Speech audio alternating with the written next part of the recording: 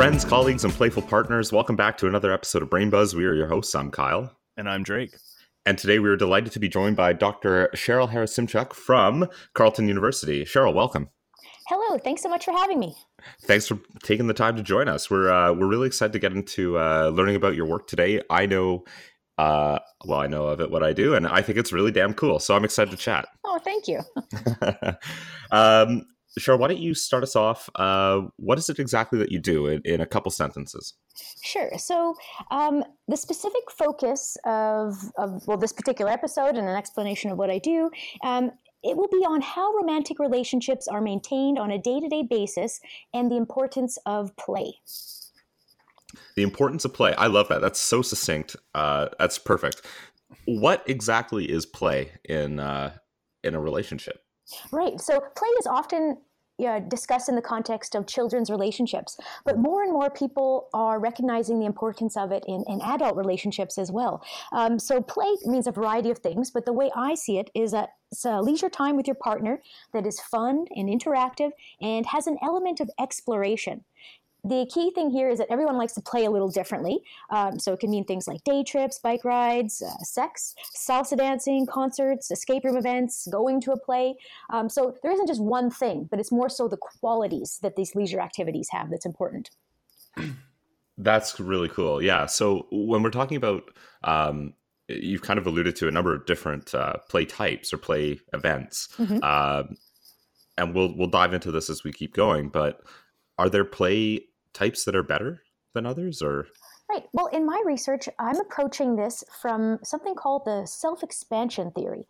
And with this self-expansion theory, which is a bit of a mouthful, essentially all it gets at is this idea is that not all leisure time is equal. There are some types of activities that allow you to see the world, see yourself, and see your partner from a new perspective. And oftentimes, these activities that allow you to do that are considered exciting activities. Or another way to think of it is activities that are now novel and arousing and something that you're doing with your partner.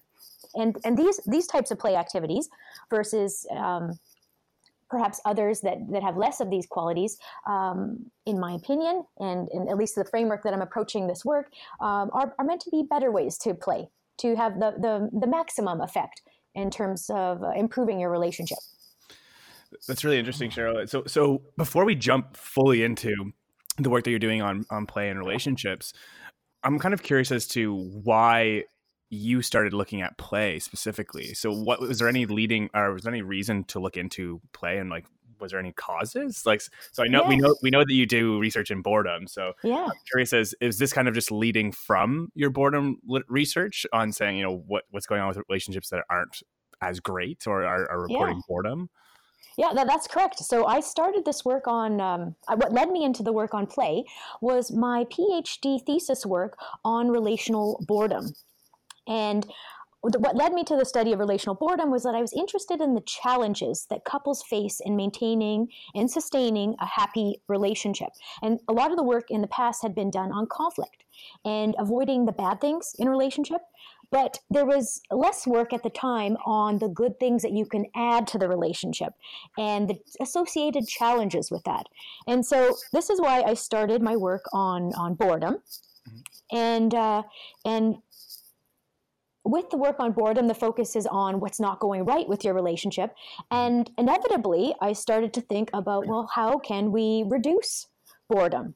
What are some of the things that you can do on a day-to-day basis with your intimate partner to help avoid that? And that's what led me to the work on play and the positive and novel and arousing leisure activities you can do with your partner.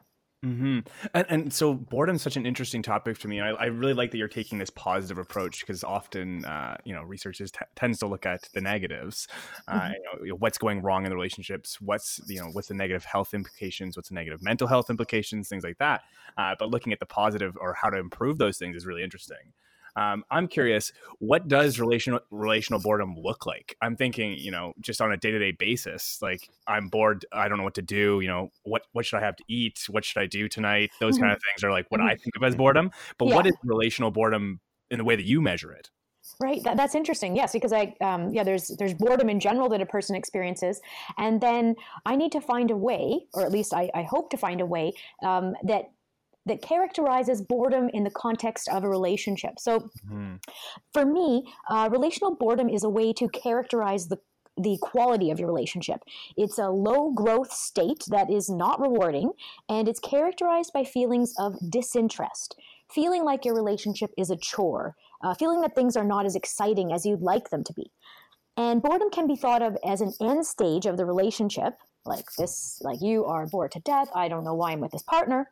Or in the case of my research, it can be something that fluctuates in the relationship and can potentially serve as a signal for action, ideally some constructive action. Right. Interesting. So when a person, has boredom, say, in different aspects of their life, does that kind of carry over to the boredom within the relationship? Do you know what I mean? Like, so if someone's bored with their work or bored with their social life, would that carry over directly to a relationship, or can someone be really like not bored? What's the opposite of bored? Just excited, I guess. Excited with their relationship. Interested, yeah, excited and interested, and a bored state in your relationship. The opposite would be a growth state. So feeling like it's flourishing. Okay, I like that. Yeah, I like that. I like that phrase. So flourishing or growth in a relationship. So you can people experience growth within a relationship and then everything else be bored in their life, and that doesn't really impact their relational boredom? Well, I think this is a fascinating topic that I have not studied enough, and nor do I think that other people have studied enough in this context. So you brought up this really interesting point about how your life outside of your relationship can impact it, or vice versa. And so I don't have the answer to that.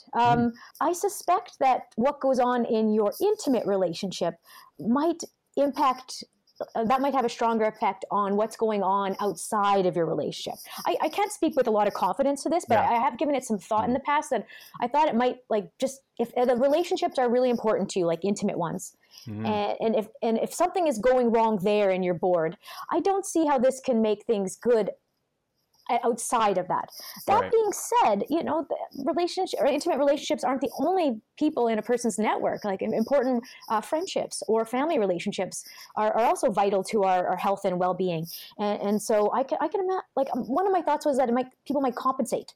Things are not going well in the relationship in terms of excitement and interest, and then they might find friends to do that with, or family members to have that aspect. But I guess ultimately, I'm saying that if we want to achieve a flourishing intimate relationship, if we want to reach what I think many people's ideals are, not everybody's, but what many, I think that it would be hard for the things outside of the relationship to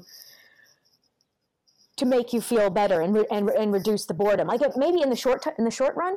Right, but maybe not so in the long term. If that continually happened, I think that could be problematic. I don't know. Yeah. I mean, that seems to make a lot of sense, right? Like if your relationship is sort of floundering, then it will have consequences outside of that, and I think that makes a lot of sense, intuitively at least. Yeah, and I think there's a little bit of research in health psychology as well that looks at stress spillover and crossover within your different work life to home life and your relational aspects. So I think that definitely makes sense that if you're having really good if you're flourishing in your occupation or with your social life, and then you come home and you're not necessarily flourishing, you're bored. There might be spillover on days where you're feeling really good, and you might bring that into that relationship, or the opposite might happen where you're having a bored day, you don't feel like you're flourishing, and then you bring that into the relationship where it also affects you. Some of the work that I'm familiar with is from an attachment theory perspective, and it's this idea that our intimate partner in an adult romantic relationship, that this serves as our attachment figure, much the same way that our primary caregiver did when we were an infant, like our mom. And so the research that I have heard about has focused more on this idea of the potential good that a flourishing and relationship filled with security, what that can do for you outside of the relationship. So part of being in a relationship is not just spending all your time with and getting everything from your partner. It's also important to go off and explore the environment, right? Have your own hobbies and passions and interests. And so the research that has looked at this to date has focused more on if things are going well in your intimate relationship, then you could use that as a springboard and go off explore more in the environment and become an interesting person. And then as a seg to my latest grant research, what I hope to look at is whether those experiences of growth outside the relationship without your partner, whether you bring that back into your relationship, and then that allows your partner to see you in a new light. Yeah. Before we move on to, how to fix these problems that we're talking about, or this boredom, and you're going to hate me for asking this. Okay. Why do people get bored in relationships? Oh. What is the is it because of, you say that it's tightly linked to relationship satisfaction. Is it just that they're not happy in their relationship and that creates this kind of stagnant or lack of motivation to do exciting things? Right. Yeah. We don't fully know why someone gets bored with their partner, but we do have a theory, or at least the one that I'm using. And it's this idea that you're not proactively maintaining your relationship with these novel and arousing experiences with your partner. And so earlier I mentioned things like play activities, right? These fun things you can do, but there are many other experiences that can contribute to this, right? So having children, moving in and buying a home and decorating it together, and many other life events. These allow your relationship to grow and help you to see your relationship and your partner in a new light. But the angle that I'm coming at this from is that might not be enough, like just taking advantage of these natural transitions, or it might be for some people, but for an average couple, things start to settle down. And it's important to keep in mind that whilst feeling secure, feeling comforted, feeling safe, and doing familiar things and routines, these are all very healthy things for the relationship.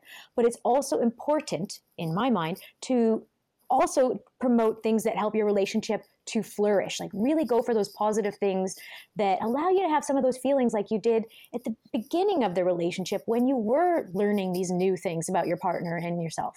Mm-hmm. Sort of recapturing the honeymoon phase. Trying to, in some ways, yeah. Extending it, making it not necessarily just a honeymoon phase, I guess. Well, it's like we wouldn't want the honeymoon phase to last forever. Like we wouldn't get anything done. Like it's very distracting, as wonderful it is. And probably if you were to ask anybody at those initial stages, like, well, do you want this to end? You'd probably say no. But like looking back, you're like, oh yeah, I'm a lot more productive. Like I'm reading a lot more. I'm getting more work done.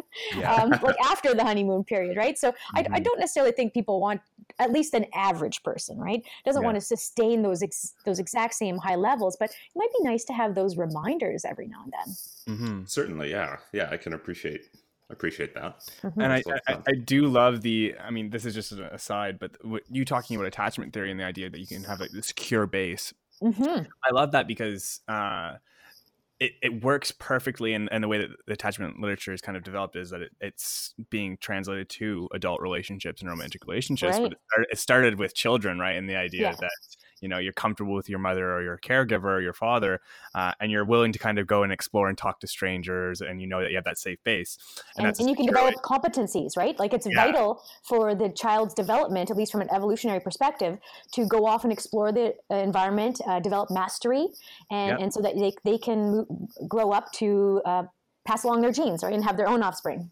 Yeah, I love it because I think of now I'm thinking of relationships where you have a secure child that was comfortable with their parents, and they were able to go explore and do these things on their own, and then you have you think of yourself, like everybody can think of themselves and think of how they are within romantic relationships. Are you comfortable to go out and do things on your own? Do you want to go and explore and develop things on your own, knowing that you have that safe base? Or are you kind of more of that avoidant attachment where you're kind of scared, you're more aloof? Or like the anxious people who might really want to go off and explore, but are worried that this might create a rift in the relationship, and that it would be threatening. Yeah, absolutely. And I think everybody, no one's 100% of the way to secure or anxious. Correct, there's always a little bit of mixture of all these things. Yeah. And everybody's a little bit of all three or all whatever. Yeah. All four of them. I think there's a disorganized as well. Right. But and I feel like I'm constantly seeing myself as disorganized in a million ways. But I think I just wanted to mention that. I think it's interesting because it is, we do talk about an environment. We talk about the impact of early childhood and family, and it kind of there's a lot of parallels with the attachment theory and how you react in a romantic relationship. So it's quite interesting. Yeah, it's a little spooky too, right? To think that like something that's out of your control from those early experiences could be shaping you as an adult. But at the same time, that's the way temperament works too, or some personality variables. These are the cards you're dealt, and they affect how you interpret the environment and how you behave in it. Yeah, it's really cool. All right, well, let's get away from attachment theory for a second, and let's start talking about play. So Sure. How do we stop being bored in relationships, I guess, is the question we're trying to answer here. Right. So the advice that we can give now, and I'm always hesitant to give advice because as aspiring ideal scientist, I want more data. I'd like to collect it in different ways. But what, at least theoretically, and what some initial evidence suggests, is that it's important to not just spend time with your partner, not just engage in pleasant and comfortable activities, but engage in activities that allow you to have fun, to explore the environment, and to discover new things about yourself, your partner, and also to see your relationship in a new light. And so the idea is that if you do these things, not necessarily every day, no one is providing that advice, but if you find a way that works for you to incorporate them in your repertoire, then this can potentially buffer you against some of the inevitable relationship satisfaction declines that happen for average couples. Mm-hmm. So I have a question, and maybe it's better saved for a bit later, but I'll ask it now just so that I remember it. Is can couples, like, oftentimes you hear about couples who will instill something like, oh, date night. We're going to do date nights once a month or whatever, right? Does something like that, when it starts to become routine, you know, oh yeah, we're having date night, does that suddenly become less playful and more part of the typical routine? Like, do we see that kind of those sorts of events buffering against this kind of boredom? Yeah, we don't know enough about assessing people's date nights over time to be able to say that, you know, the act of scheduling it in for a Friday date night, that could have some potential downsides. I mean, my thoughts are that I could see it going wrong. I could see like the forced element of it, or if you're not developing creative dates or dates that your partner likes too, I could see that backfiring, and then your expectations might be higher too. If you're creating these date nights, you're like, well, tonight is supposed to be a lot of fun. Tonight is supposed to be rekindling that passion from the beginning, and then, you know, you've set your expectations too high, and it falls short of that. But that being said, you know, there are risks there, and I'm interested in looking at them in some of my research when I look at the challenges of date nights, right? I think that's really important to study. But I think that it doesn't, my guess is that I don't think it hurts to plan things, but plan them in a way that allows you to have some spontaneity and discovery. So as an example, when I go on a vacation or a day trip, I love to spend a lot of time researching what restaurants, what activities we're going to do, so that when we arrive, those hard decisions are out of the way, and then we can just be in the moment. There can be just some discovery along the way, but there's at least some structure to it. And then the other thing I think is that it shows like care and responsiveness in your relationship, that you're willing to be committed to some quality leisure time. But yeah, I don't know. I don't know whether that's a bad thing. I think for the most part, it probably has some net positive effects to make the effort to at least have some leisure time. But I also could see it going, let's say a couple has been thinking about breaking up for some time, like it's a concern. I could see these failed date nights being used as further reason to end the relationship. Right. Yeah, certainly. Almost the ammunition that you need to. Yeah. And when you have that in the back of your mind as a couple, I imagine, you know, the idea that, we're on the edge, right? We need to have these positive like interactions, positive play. And then they have these fixed dates where they're like, okay, this better be good. You know, like I think that they're already bringing in their preconceived notions, and they're already biasing what's going to happen by having that negative, perspective going into that date. One of my research question was, what promotes play in relationship, right? You don't want play all the time. You want it to be at the right moment. And one of the things that I looked at early on was whether boredom prompted people to engage or plan novel and arousing activities with their partner. Like, you're low in the tank for excitement, and so it's time to fill it up. But I've found mixed evidence. I've found that like people know what they should be doing when they're bored. Like if you ask them what should you do or what should other people do, they know what to do, right? Add some exciting date nights. But when you ask them about the likelihood, or when you actually track their behavior in like from day to day, being bored is not a good prompt for doing something novel and exciting with your partner, right? Instead, what there is more evidence for, and this makes sense with other work, is that when things are going well, it's important to capitalize that and build on that. And so that's why I mentioned before about, I think it's more about proactively maintaining rather than waiting until you're going to visit a couples therapist and like things have been not going well for quite some time, and you're at this critical stage, and then somebody tells you, okay, I'll have a date night, but there's so much chemistry that is missing at that point, right? It would take a real special date or something to really shake up those old patterns to get past that. So I don't know. I'd like to know if there was something that could shake that up. I suspect it's like some of these activities, but I also recognize the challenges with starting cold in some ways, like waiting when it's so bad to jumpstart your relationship. Yeah, absolutely. I imagine if you had that secret recipe as to how to fix relationships, you'd be highly coveted all around the world. You wouldn't have any moment alone because people would want to talk to you all the time. Well, what are you talking about? This advice is all over the internet. Just spice up your relationship.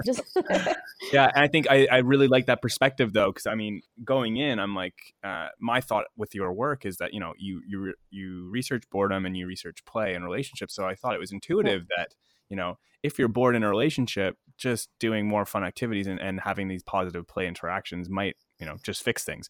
But but the fact that, you make a great point is that it's looking at it proactively opposed to reactively, in response to a bad relationship makes a lot more sense for the longevity of a relationship, right? Because if you're already at a bad spot, having a good date might be great, or it might prolong things for a little bit longer, but what's the next date going to look like? What's the next interaction going to look like, right? Those things, those have to be built up, and there has to be some sort of foundation that's rebuilt when you're in those situations. And I was wondering, I haven't looked into this, but leading up to the date night, rather than just wait for that to be the place with all the fun and the laughter, I was wondering about, haven't studied this, but this idea of adding these playful moments leading up. So it's kind of like foreplay, but in the sense of like just for leisure activity that way. So you can foreplay, yeah, kind of. It could be, right? Because a form of play is sex, but that's not the only thing I'm talking about here. Yeah. But it's this idea that you could just like lighten the mood and maybe a little joke and leading up so that it's not so cold when you start up your date night, right? You've had these moments throughout the week to lead up to that. I don't know what form that will take though, but that's what I suspect. Well, I can imagine too, if we take a step out of date night, you mentioned things like day trips as being one thing. Yeah. But I'm thinking like a popular activity here in Vancouver with the mountains so readily available is hiking. Yeah, yeah. And so if you're going out for a day trip and you're going hiking, perhaps some of that sort of pre-activity foreplay could be doing things like going together to choose what kind of trail mix you want, or going to get your hiking shoes, or like just little mundane things that kind of are components or part of the actual experience that you're going to have. But I could see that those would be really effective potentially in terms of building up to that. Yeah, I'm not sure about you, but that's the best part of doing an activity or a hobby is getting all the gear and like doing all the planning and buying the foods. Like that's a key thing for these, well, at least for me. So I agree. Yeah, all the lead up, right? That's all important too. You're not just leaving it to that one event. Yeah, and so Cheryl, this is interesting to me because you say that's the exciting part, is preparing for it. I'm highly conscientious, so this is not surprising. But yeah. Let me play the devil's advocate on this. Okay, yeah, sure. What about I think of different people have different perspectives on preparing for dates and this kind of like spontaneity, right? Yeah. You guys, there's a great point is like this setup, like this predetermined date night. some people, hate the idea of structure in that sense, and they don't like to plan things. They like just things to happen spontaneously. And then there's others that like to plan things. So who's benefiting more, from these, play interactions if you have to plan for it versus, these like just random occurring, like, okay, let's just go out and do something.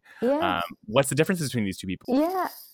Well, so far the way we've looked at it, so far we've just focused on the person doing the planning, and and looking at how some people might be better at it than others at planning creative dates. But what the next step is to look at, and not only just having them plan it, but we also follow up with them and see what their experience of the date was from their side of things. The next step is to get the partner's take on it, right? And then ultimately, so you bring up a really interesting research question. This is next in the hopper to examine whether the planner likes the date better than the I'm not sure what you call that, not the plannee, but the person that is being more surprised. The receiver, thank you, the receiver, the silly me, to have the dates, right? So on one hand, the person that's doing the planning could pick something that they like, and they might have the fun with the planning, right? Like someone like myself. On the other hand, not everybody's like myself, and might just want to be surprised, but it might not be something they like, and so I could see it going either way. What I find interesting is there's this company in Ottawa, I'm not sure if it's still around, but they planned dates for couples. And it could be for established or new ones, but I just thought that was so neat that you'd pick a budget. It could be a very small budget, right? It could be dates for free. Obviously, the service wasn't, but to have that, and neither person would have a chance to plan. They would just create it for you. So I thought that was interesting. And then I just heard about a new dating app I believe it's called Wondour. I think it's maybe I'm pronouncing it wrong. I think it's maybe from Montreal. I could have that wrong. But what's interesting with this dating app is that they plan the date for the couple for their first meet, and they try to limit the text-based chat ahead of time. Wow.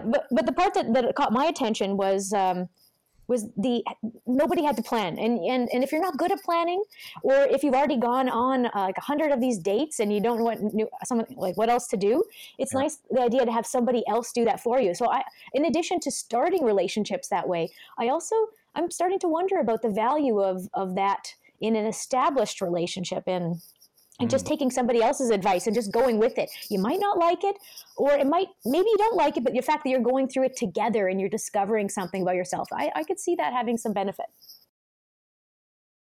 One thing that I was thinking of is, opposites attract. That's what you always hear when it comes to people talking about relationships. And so, I think there's a little bit of, truth to that. Yeah. But what about when it comes to, planning dates and, having different interests on what you might consider exciting, right? So you say, you're conscientious, you'd like to plan these dates. Are you planning for yourself, or are you planning for the couple, right? Like, how do you balance what your partner might like or might not like? I think of, in my relationship, my girlfriend likes to watch musicals. And so she's gotten me to watch musicals every Sunday. And that's kind of like what I've got to do, and I don't necessarily look forward to that experience every time, but I'm growing as we've been starting to watch. I start to like them more. But she doesn't like sports, right? So if I were to plan something that I would like, but my partner wouldn't, would that make things worse? Would that be positive play? Like, how would that help the relationship if it's not, immediately beneficial for or exciting for both partners? Yeah, that's I think that's key here. Is that, well, there's a few things. First, ideally it would be enjoyable to both people to some extent, but you bring up a great point that inevitably there might be an activity where one person just naturally likes it more than the other. I think the key thing here is that you're showing up, right? So I think that there's other benefits too. So I think that finding an enjoyable activity that you can both play, maybe there's different benefits for the relationship than if you are showing up and doing something your partner wants. That too could have benefits, right? It shows that you're being responsive to their needs. There's a little bit of self-sacrifice. So it's kind of like there's two paths, or there's more than two paths for relationship satisfaction. And I guess the one that I'm focusing on are these leisure and play activities. And what we know so far is that it's important that you both find it enjoyable to some degree. So to get back earlier to what you're saying, when I'm planning a date, ideally I want to keep my partner in mind, right? And I want it to be something that they could tolerate. But at the same time, I also, relationships are this give and take. And so I keep in mind that, okay, if we do my date this time where I like it a little more than my partner, for instance, going to an art gallery, like that's something I really like to do. My partner doesn't dislike it, but doesn't like it as much as I do. Whereas my partner really likes to take walks in nature and get out there. And so I like that too, but I'm more of a city gal. And so we just have to make sure that things are balanced. And this also comes up when we're planning our vacation. So we have a mix of both city and nature. And then the end result is that we have a much more interesting vacation than if we were going at it alone. Yeah. And you mentioned that you use this self-expansion theory in your work as well, and that kind of I think that flows really well in the sense that you're pushing yourself by being in that relationship. You wanting to go to art galleries and your partner not necessarily. They wouldn't necessarily do that on their own, probably, but being with you might allow them to expand their horizons and expand their interests. And similarly, you might, be more likely to be hiking on an average week with your partner, opposed to not being with your partner where you probably wouldn't. That's my thinking. So I'm glad you brought that up. That's the idea that that you bring your strengths and you bring your interests and your passions to the relationship, and that in turn can help it to grow and flourish because you're seeing these things from a new light. But if you're not bringing these things to the relationship, or you keep bringing the same thing and not adding anything new, then things might become stagnant.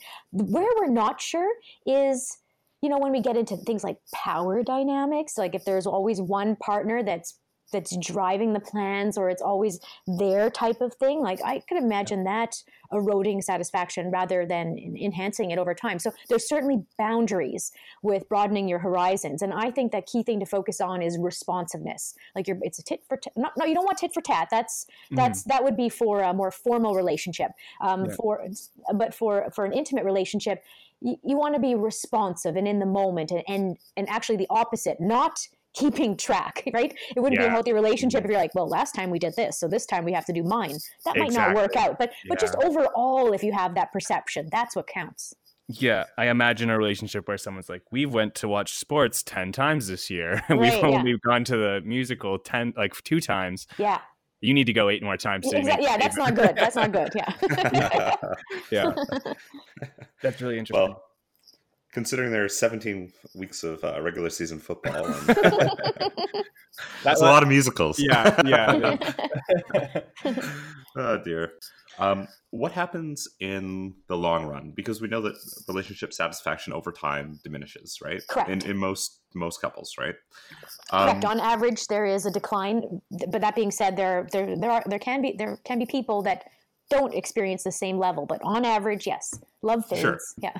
Yeah. yeah, absolutely. And as you are more familiar with your partner, some of that enjoyment, I guess, satisfaction is that sort of sense of routine. But there's also the other side to that, which is the boredom. Yeah. But if you had to kind of think about in a healthy relationship, what should somebody be targeting for themselves and their partner? I don't know. I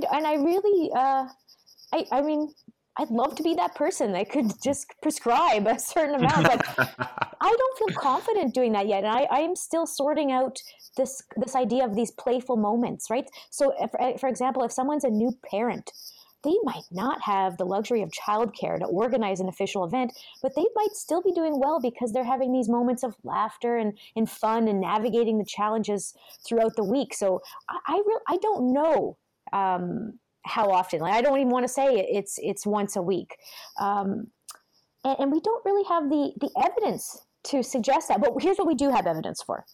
So maybe I'll base it from that. So in some homework studies, so they invite couples to participate in an experiment, and half of the couples are randomly assigned to engage in novel and arousing activities. And I can't remember the exact number, but it was something like, 2 times a week or something, do something different. And they tracked them over a month-long period. And then what they did is they compared their relationship satisfaction before and after. And they compared that to a group of people that were still going to spend time with each other, but we're not given the instructions to make it exciting. Instead, this was more just, pleasant time with the partner. And so these are the types of, this is what we're working off of. But by no means have we sorted out how much is too little and how much is too much. Mm-hmm. And so that's what led me in the beginning to think about, if you feel low in the tank. I don't know why I'm just stuck on this idea, but it made a lot of sense to me. It seems like it works for other things in life. When you feel like you're low in something, it's time to boost it up. But that also is not leading me in the right direction too. So unfortunately, this doctor doesn't have some prescribed advice for that just yet. Not quite yet. That's all right. That's appreciable. There's no real love doctor per se that can really prescribe this right now. I don't think it's possible. There might, you know what? I'm not sure about this, but there might be someone with the name Dr. Love trademarked. I don't know. It's something to look up. But I'm sure there's a lot of advice. I'm sure there's thousands of self-prescribed love doctors out there. But I take your word over them. Okay, sounds good. I tried to avoid that term. Yeah. For good reason. Yeah, I think another important point to kind of double back on that you touched on briefly was that the idea that both partners kind of have to be interested in this. And I think in my head, I think of a lot of this is anecdotal, and I think the beauty of your work is that everybody has anecdotes that kind of go against or go with what you're saying. Sure. And people love to be combative when it comes to love and relationships, right? It's something that everybody kind of experiences in their lives. But I think of people like you talked about parents that are busy and people that have busy schedules. But I think of people saying, we don't have time to do this. Right. Yeah.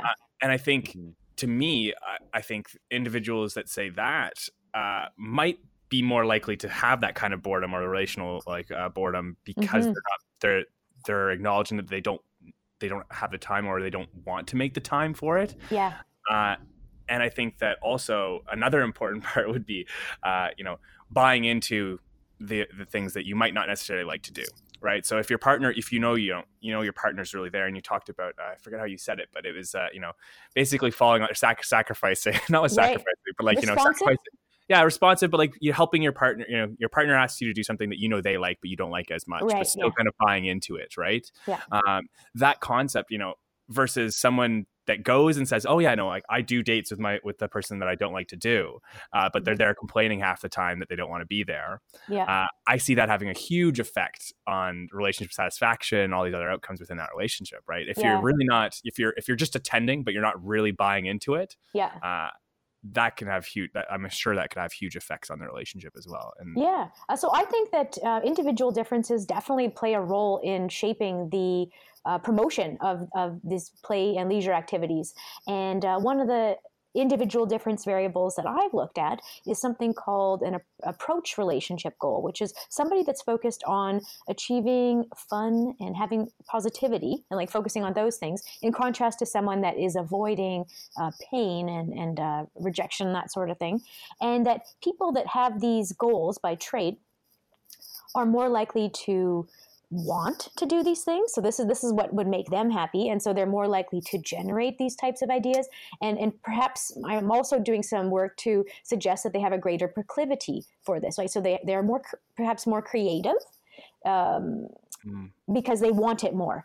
And what I don't know yet, but what I'm hoping to find is that, does it take two of these people in the relationship for it to work out? Do you need two people that have the strong fun focus or creative focus or the sense of discovery? Or does it just take one? Does it just take that one partner to be the spark in the relationship, and the other partner, all they need to do is show up, be responsive, and ideally maybe they would come up with something too and provide feedback. But it's interesting to think of the idea that maybe it just takes that one person to get things going. And you're working, like you mentioned earlier, about this idea of opposites attract. And while there's not as much consistent evidence for that in general, there is this idea of you're complementing your skill set, right? That could definitely play a role. And then also from a self-expansion perspective, I meant to bring this up earlier. It's interesting to think of the idea that, maybe it's good if you have some differences, so that this can help you to see the world from a new perspective, right? If you were identical, maybe that would help things run smoother, but maybe in the long run, maybe you wouldn't have that same growth that if there wasn't these differences. But that being said, for the most part, people are similar in ways that they don't even they don't even realize, and like that's the important foundation. But still, the differences, these little things like liking musical versus liking sports as one, or liking art galleries versus walks in nature. These are these little small things that I think could help build an interesting relationship. Yeah, absolutely.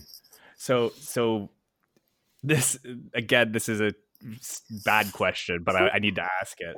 Okay. What is the perfect date then? Now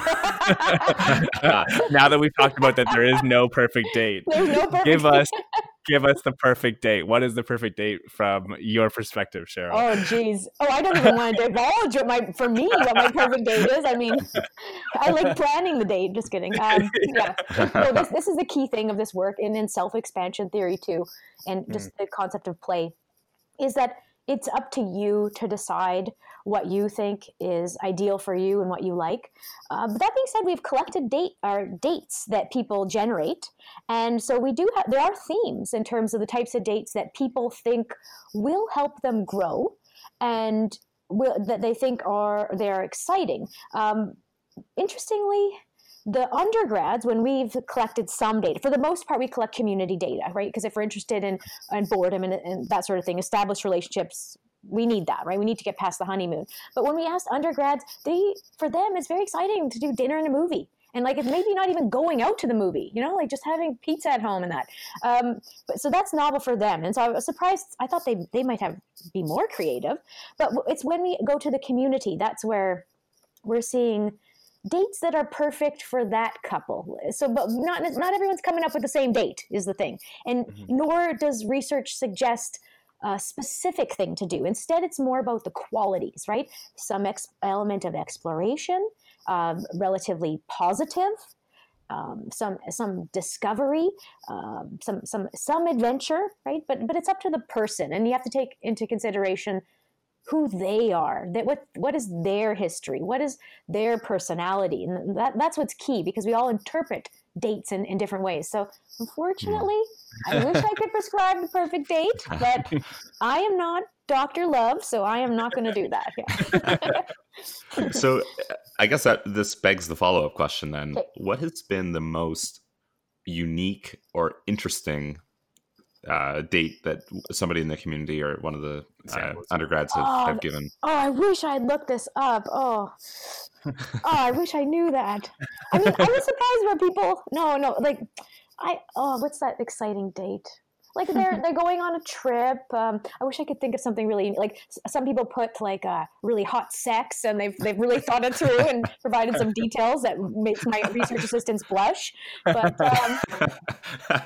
we didn't need to know that much detail. Well, we'll stop there. But yeah, I love it. Yeah, I you know what? I'm going to keep that in mind now for future conversations with people about what. The other thing is this information is confidential, so I can't share all the specific things, right? But it's still just something in general. I'm going to look into that, so I have an answer at the ready in the future. Yeah, sounds great. Yeah, I'd love to know kind of some of be a fly on the wall for some of those surveys. For sure. Yeah. Oh, that's great. Yeah, and I think I like that you use the word adventure and these things too. And I think adventure is different for everybody. For sure, and something that might not be adventurous for one couple might be the extreme of adventure for others, right? I don't even know what an example of. Well, for instance, like not making a reservation. Like for some couples, that might be really crazy. Like just to go for a walk and pick a restaurant. Yeah. Well, first, like not the first one they see, but on a whim, right? Mm-hmm. Yeah, that could be crazy for some. Yeah, and it's like the textbook. I'm gonna pull from my rom-com knowledge. Okay. I feel like the common trope is to just be like, what's the perfect date? Let's go to the airport and just pick a random flight, and we're gonna go to it. You go to a new city. I'm like, that sounds absolutely miserable to me. Yeah. You're going into a city now. Once you get to that city, then you have to figure out where the hell you're going to stay, what you're going to do, what you're going to eat, what's available. All these things. You have a limited time. So all these things. Yeah, all these things. But I mean, that's would be the spontaneity. That would be adventure. Blah blah blah. And some people would think that would be miserable, right? And so. Well, there's more risks too. That's the other thing. So it was like that example you gave is the extreme of that, where things could really go wrong, right? You could be sleeping in the airport, you could be walking around all night if you don't get that right. So you ultimately you want things to come out more positive than negative for this, and so a little bit of planning could be good. But some people like to push it, right? And they're just happy just sort of like figuring their way out. But I think an average couple wants to do a little bit more planning ahead of time. Yeah, absolutely. I could only imagine. I mean, I would love to see a movie that depicts someone doing that and then having a real shit date. Yeah. You know, coming back after having multiple fights and being like, "We're never doing that again," right? Right. Yeah. I don't think it's going to happen, but I mean, a man can dream. Yeah. Those are funny. The anti-rom-com. Yeah, that's okay. The anti-rom-com. I can get behind that. Yeah. I think that kind of lends into my idea. Just a thought that I had before getting into, talking with the work that you do, is this idea that, we do kind of base our dates or these ideas off of, what we're exposed to in the media. Right. And I think I don't want to say we're hyper romanticized, but like it does feel like, the examples that we have in the media, in movies and things like that are hyper romanticized, and it's kind of almost unattainable. It's just kind of like, how can you have that perfect date where there's no awkward moments, there's no silences? It's just because it's always a montage, right? Yeah. And it's like a highlight reel. And so, I definitely think that's key. And in some of my past work, I've looked at the expectations people have. And so it's this idea that you set the bar for how much excitement you want. And my thinking was that if you fall below that bar, you will feel boredom, right? And so what that means is that a person could not really be expecting much, and they'll just do one little different thing, like maybe watch a different TV program or have a different topping on the pizza, and that will be good enough for them. Whereas somebody, their bar might be set that much higher, and they might need to have a spontaneous vacation to have those same effects. So I think expectations are key. And you also bring up this other interesting point about how, at least in North American culture, people are being heavily influenced by what they see in TV and movies, and also what they hear celebrities doing too, right? Like the little stories they read, or even like their peers on Instagram or social media. Exactly, like social media in itself, and so it kind of we're in this phase now in terms of like if we think about the history of long-term relationships, we're certainly past the just be with a partner to survive and procreate, and we're past on average the stage of the where highly gendered rolled relationship where you idealize your partner, but you have your own separate sphere and your own world where you have your own tasks. And right now we are at this phase where we have really high expectations, where we expect a lot from our intimate partner. Like we expect this person to be someone that can comfort us, can provide us advice, can be our best friend, and also provide us hot sex and be the best romantic partner, and things would be like they were at the beginning, right? So in some ways, one could say we've set the bar too high. We put too much pressure on our intimate romantic relationships. And so there's more and more people drawing attention to this idea that we need to focus on the rest of the people in your network and your community for providing some of those needs, like not just putting it all on your partner. Mm-hmm. Okay, so that's really cool. I like that approach too. And that adds on to the work that you're doing as well, because we haven't really addressed it yet. But what about boredom in other relationships, so like dates with your friends? Oh yeah. Setting up these things that you're having play with other people. How does that, it differs, right? Because you're not putting that pressure, like you said, on all these other people. So what's the kind of differences that you see within that? Yeah. So first of all, with in an average monogamous relationship, right? You just have the one intimate partner, right? The one romantic partner. Whereas with friends, typically people have more than one. And so in some ways people can compartmentalize their interests with different friends. And also, people have their off times. And so if you start to be bored with one friend, take a break from that friend and you spend it with other. But this is the thing with friendships, don't have the same expectations of exclusivity. We don't have the same expectation that we're going to get everything from this person. We do.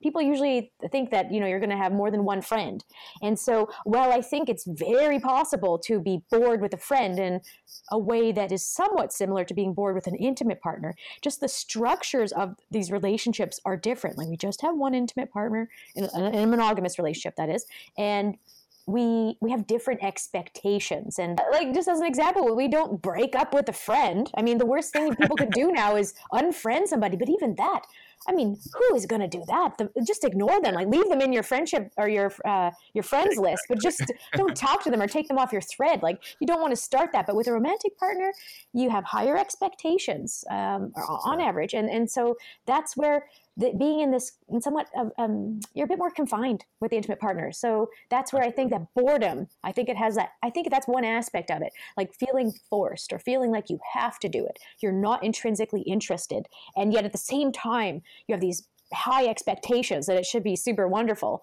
That I think that's the perfect recipe for feeling like dissatisfied with your intimate relationship. Whereas with friends, I think we're a bit more flexible. Yeah, absolutely. I think there's more. We put more emphasis on the intimate relationships, and I think it's so true, right? Like you can have a friend that you know, this is the friend that I go to the movies with. Yeah. This is the friend that I do sports with. This is the friend that I do go to the art gallery with. Yeah. And you know, when you become bored of that friend, you just stop talking to them for a while, and then until you want to do that same thing again. And they don't seem to mind, right? They don't seem to mind if you haven't talked to them in a month or even a few months, right? They're just happy about that because they have other friends probably themselves. Absolutely. And then, you know, try doing that with your partner. You go on a date, you're bored of them. You're like, all right, I'm just going to stop talking to you for a month. Right. And then you go back to the same place that you're living together. And it's not going to work the same way, right? Well, unless you have that type of relationship, it's not going to fly. Yeah. And I think like general, you know, in North America and the way that we treat monogamy and monogamous relationships, it doesn't work that way, right? No, it doesn't. Usually it's, you know, you're going back and you're spending the night, or, you know, you're going to be living with them, things like that. So it's not as easy to just kind of go incommunicado with those partners. And then here's one other thing that I just thought of. So if we have, it's kind of in some ways an odd thing to bring up with your partner, right? It's easy when, you know, somebody forgets to, if you're living with the person and they forget to take out the garbage, or they're leaving their clothes all over and you're tripping on them. That's an easy, concrete thing to bring up to the partner. And they'd be like, yeah, okay, I know, I could do better. But it's a really weird thing to bring up to your partner, like, you're just not as fun as I'd like you to be, or I'm just not finding you as interesting. That would be really hurtful, like to the core, I think, for at least for some people. And so I think that it doesn't get talked about enough. It's harder to express those concerns because they're not the key things for the foundation of the relationship, right? There's the things related to security matter more, or at least, you know, it's more in terms of your needs. That's like a priority. But then these playthings are things that are built on top of that. And so I just think that it's just a harder conversation to have with a partner. For sure. Oh, yeah. No doubt. You can exactly go to them and be like, yeah, you know, I'm not going to date night. I'm going out with the buddies. Because they're more fun and interesting, right? Yeah, exactly. That's what a lot of people would like to say to their partner. They would say like, I'd rather do this other thing, but they don't. And so I think that's where things can feel forced. Right. Yeah. And I think that's interesting. I'm curious as to how that'll develop within a literature and, you know, the optimal ways to address that, or if people are addressing it effectively within their relationships to be able to address, you know, openly communicate boredom and to work through those things, because there's a lot of layers to it. It's really tough. I mean, I don't think it would go well to say, to put it on, like, we know this from conflict, to say like, you are a boring person. You are not interesting. I think there's an easy out for relationships in that it's an entity in and of itself. So it's not you, it's not me, it's us together. We're having this dynamic that is not working for me. So how can we work on that dynamic rather than attacking the person's character or something, right? Like that, we know that doesn't work out. So I think that if we were to move forward with this with research, and you know what, if you were to speak to a clinician, someone that deals with couples, these might be the things that they are dealing with, and they might have a lot of good advice based on their experience on what they would tell somebody. For me, I don't have that experience, and so I'm just basing things on what's happening in the scientific literature. But it'd be really nice to work with a relationship counselor and have some insight. Part of the reason why this whole area of research got started in boredom is the fact that clinicians were reporting, even if not, it would just be discussions at conferences or in a chapter, but they would note that this is a common problem. Like love fades, and not only that, people feel bored in their relationship and they don't know what to do. They don't know how to bring it up with their partner and navigate it. And so that's something also to consider too. I'm just thinking about this for myself. It'd be nice to get that insight from a relationship counselor. Absolutely. Yeah. And I think also, instead of saying that your partner's boring, I think as we talked about, being proactive is usually what the approach is, right? So suggesting new things, spicing things up, within the relationship, as people like to say, I'm sure that's usually the first offense, and probably multiple first attempts to fix things is just to kind of spice things up, do something new, and then they don't work out, and then that's the problem. Or one partner is committed to it and the other isn't. So that's why I'd like to break down this phrase "spice it up" for the relationship. Like, to me, I like having that. It's an interesting way to communicate to people that they get it after they get over the fact that I'm not just studying sex. But it's interesting to look at what are the challenges and how many failed date nights do you have to go through before you just start to give up and you don't even try anymore. So there's so many interesting things to look into this. And one last thing that I think is really interesting within this work too, Cheryl, and it's kind of stuck with me. I think it was like 5 or 6 years ago, I was at a relationship conference, and someone made the point of, why not look at relationships as, sometimes the best outcome is to not be in that relationship anymore. Right. And I don't want to, I don't want to say that you had a few bad date nights, things are okay. I mean, don't jump the gun on this because I'm saying this, but I mean, sometimes relationships aren't healthy or good for both individuals. And so sometimes maybe all those failed date nights is a sign that it's not an appropriate relationship. And I think it's a unique perspective in the literature, because most people are like, relationship termination's not a great outcome, but sometimes it could be. Right. Yeah. And people, it's clear to people that if they're fighting all the time, or if there's infidelity, like these clear violations, okay, we can leave. But it's less clear when you're bored. Like, what does that say about you? Like, why can't you generate interesting things for your relationship? Like, it's really tricky to think about that. And so I guess where I'm coming at from my research that I'm about to collect is that I want to move away from just focusing on the activities that couples do together in terms of the play activities. Like, I'm not saying that you don't do that, but what are some other things that people can do? Like, what can they do to work on themselves? And then they just naturally bring that in. So my thinking is that if you're really passionate about something, like you're really passionate about going kayaking and exploring nature, and then at the dinner table, you share the birds you saw, your day trip that you went on by yourself. Maybe you say, maybe you want to come one time, or here are some pictures. Like, I think that can help somebody do something that they like and that they're passionate about, and it's kind of like an easy thing to keep the relationship going and exciting without having to deal with the logistics and having to deal with finding something you both like. But I'm not trying to say don't do those things, but I'm thinking there needs to be other things that can sustain it. And then the other one is adjust your expectations. Right? Like, maybe, especially if you're going through transitions, like new parents, man, that's tricky stuff. Like, I haven't gone through this myself, but just hearing from my friends and reading about it, that's tricky stuff. And maybe you should give yourself a break.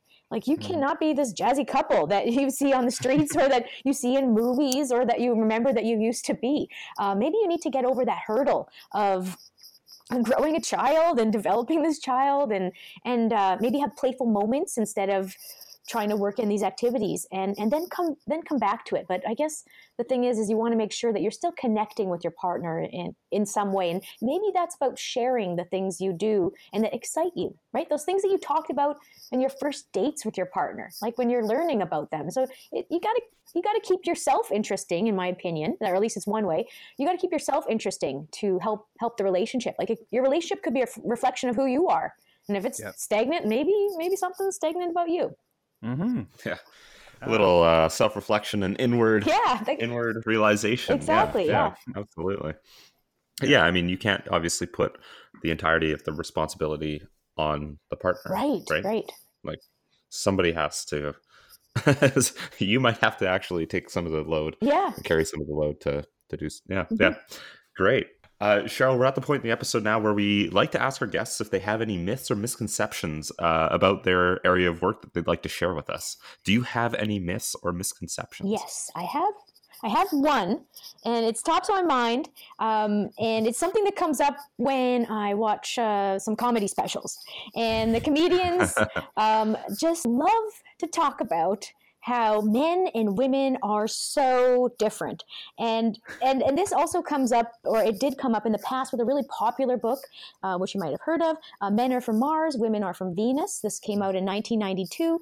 So it's this idea that men and women are not only different, but they're so different that they are separate species. And so I guess I would like to correct that, right? Part of it is that I don't like some of the stereotypes that of women in relationship, and I expect that men don't like some of the stereotypes either.